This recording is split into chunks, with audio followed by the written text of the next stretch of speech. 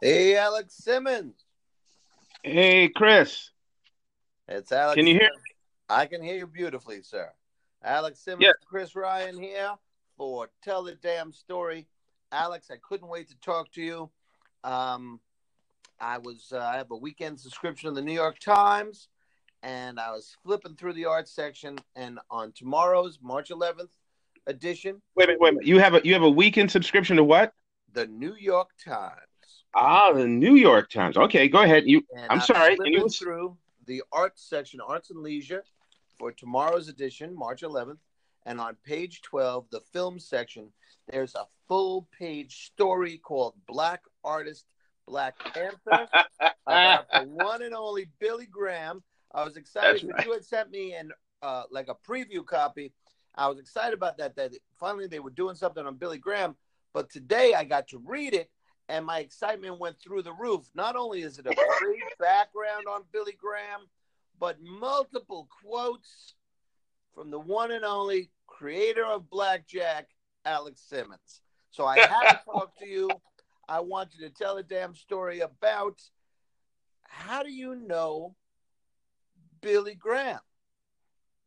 Well, first off, we're not talking about the evangelist Billy Graham. We're No, talking this about is the right. in the late '60s, early '70s. He was the one African American artist or staffer on Marvel. He was the first artist in Luke Cage Hero for Hire, and he was a key artist on Your Friend and my a big fan of. I'm a big fan of this guy, Don McGregor's run on Jungle Action, especially Panther's Rage, and there's some Yeah, yeah. splash pages from that. But when I texted you and said I wanted to record about this, you said after everything Billy has done for me, it was the least I can do. I was glad I could say a few good things about him. What's your background? Tell the damn story about you and artist Billy Graham, Renaissance. Well, okay. Okay, so I'll try and condense this because I know we're both rushing, like that's what we do. Oh, Um, get this in. okay, so believe it or not, I was a teenager once, back in the day. Yeah, and We're talking back in the day, back in the folks. day, thank you very much. Yes, the covered wagons and all. So Don McGregor and I met at a Comic Con here in New York City in like 1969 or 68, 69. And we became friends. He was living in Rhode Island with his family, and I was, a teenager growing up here in New York. And over that year, we again became friends and we started working on some stuff together. And eventually I got to draw, because I was into drawing at that point. I got to draw the very first issue of Detectives Incorporated. So I hold that distinction. So Don and I attended a Comic Con in 1970, I believe it was 70, at the I think it was the Statler Hilton Hotel, because that was the day when you could do Comic Cons at hotels as opposed to needing a whole big arena. It was So tiny. It was a tiny thing. It wasn't this yeah, big. tiny thing, right? One floor, a few rooms, that was it. So we had just come out of a conference. Warren Publications was one of the independent publishers in those days. They did black and white horror, supernatural. I don't think any superheroes, but anthology type Well, story. Vampirella, right? Well, she Is known became a heroine, yes, in a yeah, way. kind of. Right. But either way, so James Warren, the publisher, was there, and somehow Don and I got to talking to him. Don had done some stuff, long distance from Marvel, but it looked like he was going to be moving to Europe. But somehow we got to talking to Warren. And Warren, most of his artists were from Spain. And I don't know what we said, but somehow we must have said something about some artwork that Billy Graham had done. And neither one of us had met Billy, didn't know anything about him. So Warren had said something along those, oh, really? Well, let me introduce you to him, right? Boom. Boom, comes over. I was like 18 at that point. So this man must have been in his 30s. Billy comes walking over, and I mean, personality plus. Boom, hey, how you doing? Now, that was Billy. You always got full on Billy Graham, right? Just a jovial, really cool guy. Very, very just really inviting and easy to Uh-huh. talk. Does that sound familiar? Who have I seen do that at cons? Hey, we're influenced by people that mean a lot to us. I understand. Billy, Don, and I, we got to talking then, and then over the next year, we got to be friends on a lot of levels. Don eventually did move to New York, But what also happened during that year was, I was raised by my mom. It was a single parent situation, and my mom became very sick. And when she finally came out of the hospital, she went into a nursing home, just like that. Boom. Boom. She had to go in. And so suddenly I'm 18. I'm on my own. My mom's in a nursing home. I'm still in our apartment, but I don't have a job, and I'm doing temp work. There's a lot of stuff coming at me. The loss. I mean, not that she passed, but just the whole change of the family dynamics. And I felt in some ways like I was on my own. And I won't say that I was going to get into trouble. I mean, I wasn't running with a bad crowd. I wasn't doing drugs. I didn't drink, and excess and wind up in bar fights. None of that was in my life. But at the same time, the weight of everything that was happening and the fact that I didn't know how I was going to keep the apartment, where I was going to live, all this stuff began to sit on me and really weigh me down. And there were some hard days and nights. Wasn't sure if I was going to have anything to eat and blah, blah, blah. And I don't know. Billy would sometimes, I would reach out to him, or he'd call me. He said, just get on the bus, get on the train, come on up to Harlem, to my place. We'll hang, we'll talk. And that's what he became. He became like a big brother, or like that cool uncle that just jumps in there, grabs you and says, come on, let's go face the world together. Let's do something. Let's do this. Let's discover that. Let's talk. And he just made some crazy, hard, bad times easier to deal with. Like I said, I don't know that I would have gone into anything really bad or gone down the tubes. You never know, but I don't feel like I would have. But I'm not sure how I would have made it through that if Billy hadn't been there for those 6 to 10 months when, like I said, things were just really hard. I eventually did get a solid job and started to sort of pick myself up and get a role going. And then over the years, Don, went his way, Billy went his, I went mine. And we were still friends. We still kept in touch, but not as much. We just didn't see each other as much. And so when Billy finally passed, I always felt like I hadn't really thanked him as much as I should have or wanted to. I came close one time. I'll make this very quick. Don eventually did an independent film version of Detectives Incorporated. A must see for you Alex Simmons fans. Yeah. Oh, yeah. Okay. So I wasn't going to mention. Okay. So I went from the distinction of having been the first person to draw Detectives Incorporated to being the first actor to play Ted Denning, one of the lead characters in Detectives Incorporated. So, Don made full use of his resources, in those days. Anyway, we were doing the film, and Billy got to play my father in the film. And we did a scene where we were at a hospital because, in the story, my mom's, his wife, was in the hospital and not doing well. And so Billy and I got to do the scene together and got to hang out a bit together. And I think that was one of those moments where I had a chance within the scene and outside of it to give him some idea of how I felt about him and to thank him. But, still, he went on to do a bunch of other things, and, we went our separate ways. I didn't really get to hang with him before he passed. Hey, Alex. Yeah. As Chris, we're in for part 2 of this kind of a promo piece of Tell the Damn Story to celebrate the article in the Sunday New York Times, March 11th edition. It's in the Arts and Leisure section, page 12 on the film page, called Black Artist, Black Panther, and it celebrates Billy Graham, the artist who was key to the original run of Luke Cage and to Don McGregor's Panther's Rage. And you were talking about how your background with him, and that you didn't get a chance to kind of thank him before he passed. But I tell you what, you are featured in this article, and it's a great nod of thanks to the man. So let's talk about him as an artist. This article has 2 great splash pages that show his style. What do you want to say to people about the art of Billy Graham? Well, again, Billy's art was, I never had a chance to talk to him to find out who influenced him, but his artwork was, and I hope I can find the right words. It was it was bold and powerful and a little unique in its styling. His lines were strong and bold, and some of his characters were very, the men were muscular, the women were very curvaceous. But also when he inked and everything, the lines had a lot of fluidity to it. The action had a lot of fluidity to it. There was depth, there was complexity at times.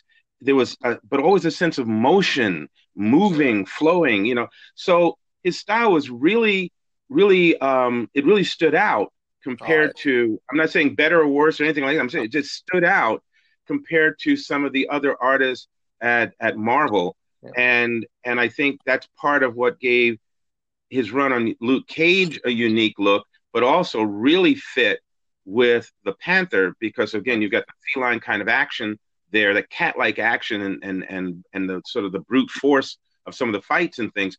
But you've also got the lushness of the trees and the leaves and the grass and the robes and all.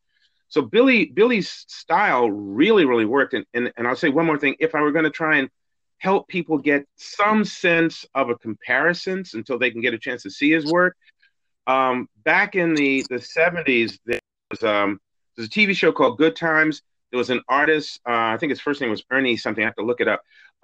There was an artist who did painting that was used in the credits for that TV series as a backdrop. It was a party, sort of a Saturday, I think Saturday Shack or something Shack was the name of it. That artist who also did a cover art for Marvin Gaye's I Want You album. And the characters there's a lot of fluidity and there's a certain style to that art that reminds me of Billy's, except Billy's characters were more broad and curvaceous, whereas this artist's characters were more lean and fluid. But that would, if you get a chance to look for that gentleman's art, and like I said, I have to look up his name. But that's gives you an idea of what Billy's work was like. But I would give a comic book comparison. Actually, two comic book comparisons. Okay. One of the things I always experience when I'm looking at Jack Kirby's work is, the imagination leaps off the page, right? And when I look at Neil Adams' work, right, the photorealism, the that sense of bringing a cinematic feel to the art, that was a whole different kind of energy. And here you can see that Billy had a lot of different other experiences, and he's bringing that with this crackling sense of energy. His punches pop, his swings, you can hear the whoosh, on this page in the Times, they have two splash pages. And I think what it shows is that there was some background with Billy. He must have done some ad work of this or that, because there's graphic design involved in this. And he had a freedom that he could incorporate anything onto the page and make it work. For example, the splash page to the left has a mountain scene, and like carved out of that mountain are the words, "And all our past decades have seen revolutions." Right. But there's a sunset in the background and a distant mountain, and the last line and a half of that title is underwater. So your eye follows down this mountain under the water, and then you see Monica and the Black Panther are riding giant tortoises, and you're in both, almost an advertising type of graphic to the fantastic in one sweep of the eye. And a similar thing happens on the splash page to the right, where it's a jungle scene. The words are written on one of the big vines, but the most sinewy, fluid element of this is the Black Panther himself. He's poised on a branch. His uniform is ripped to shreds, and he's following some guy that is mysterious, and in the center of the page, deep into the background. So Billy gets you to whip around these vines up. You see the Black Panther, and then you watch what he's watching, and you dive deeper into the art. It's beautiful how he can get you to, follow his intent with his art lines, and each of them have a different energy. But that's one of the things that really, I think, complemented what McGregor was doing and saved a lot of what McGregor was doing. Because if you look on both of these splash pages, McGregor's got words. He would not hesitate to fill in paragraphs of stuff that he wanted to say. And his writing was, pulpy with a smattering of literature in it. And it was a whole different energy unto itself. And the two of them combined make The Panther's Rage really a worthwhile read that still stands out today. And that's equal parts Don McGregor's energy and Billy Graham's energy. And by the way, we should actually in trade paperback. You can get it at comic book stores, Amazon.com. Hey, comics. I also want to mention something quickly because I don't know that we did. Billy's history in art, in terms of working in an artistic industry, started back in the 50s. So when you mentioned the unique aspect of the fact that he was the first black staff artist at Marvel, we can go back further. He was the art director for a period of time at Warren Publications, but even before that, he was doing drawings and artwork in other capacities within the illustrative world in the 50s and 60s, which was unique unto itself. And again, he kept such a strong sense of where he came from and who he was, but he was so open and just, inviting and so curious and hungry to not only experience the world, but to reflect it, that he just brought so many different types of people and influence into his life and reflected that in his work, both as an illustrator, but also as a playwright and as an actor. I think I mentioned to you that Sean Howe, who's the freelance writer who did this article, and again, everybody, please read the article. It's really well done. Sean did his homework.